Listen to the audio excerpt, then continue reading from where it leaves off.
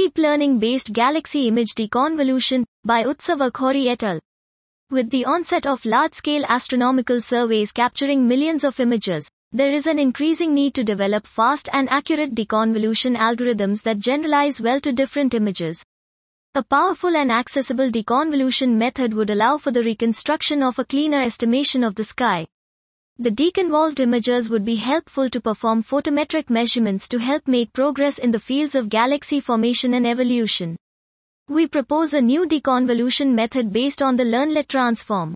Eventually, we investigate and compare the performance of different UNet architectures and Learnlet for image deconvolution in the astrophysical domain by following a two-step approach, a Tikhanov deconvolution with a closed-form solution, followed by post-processing with a neural network.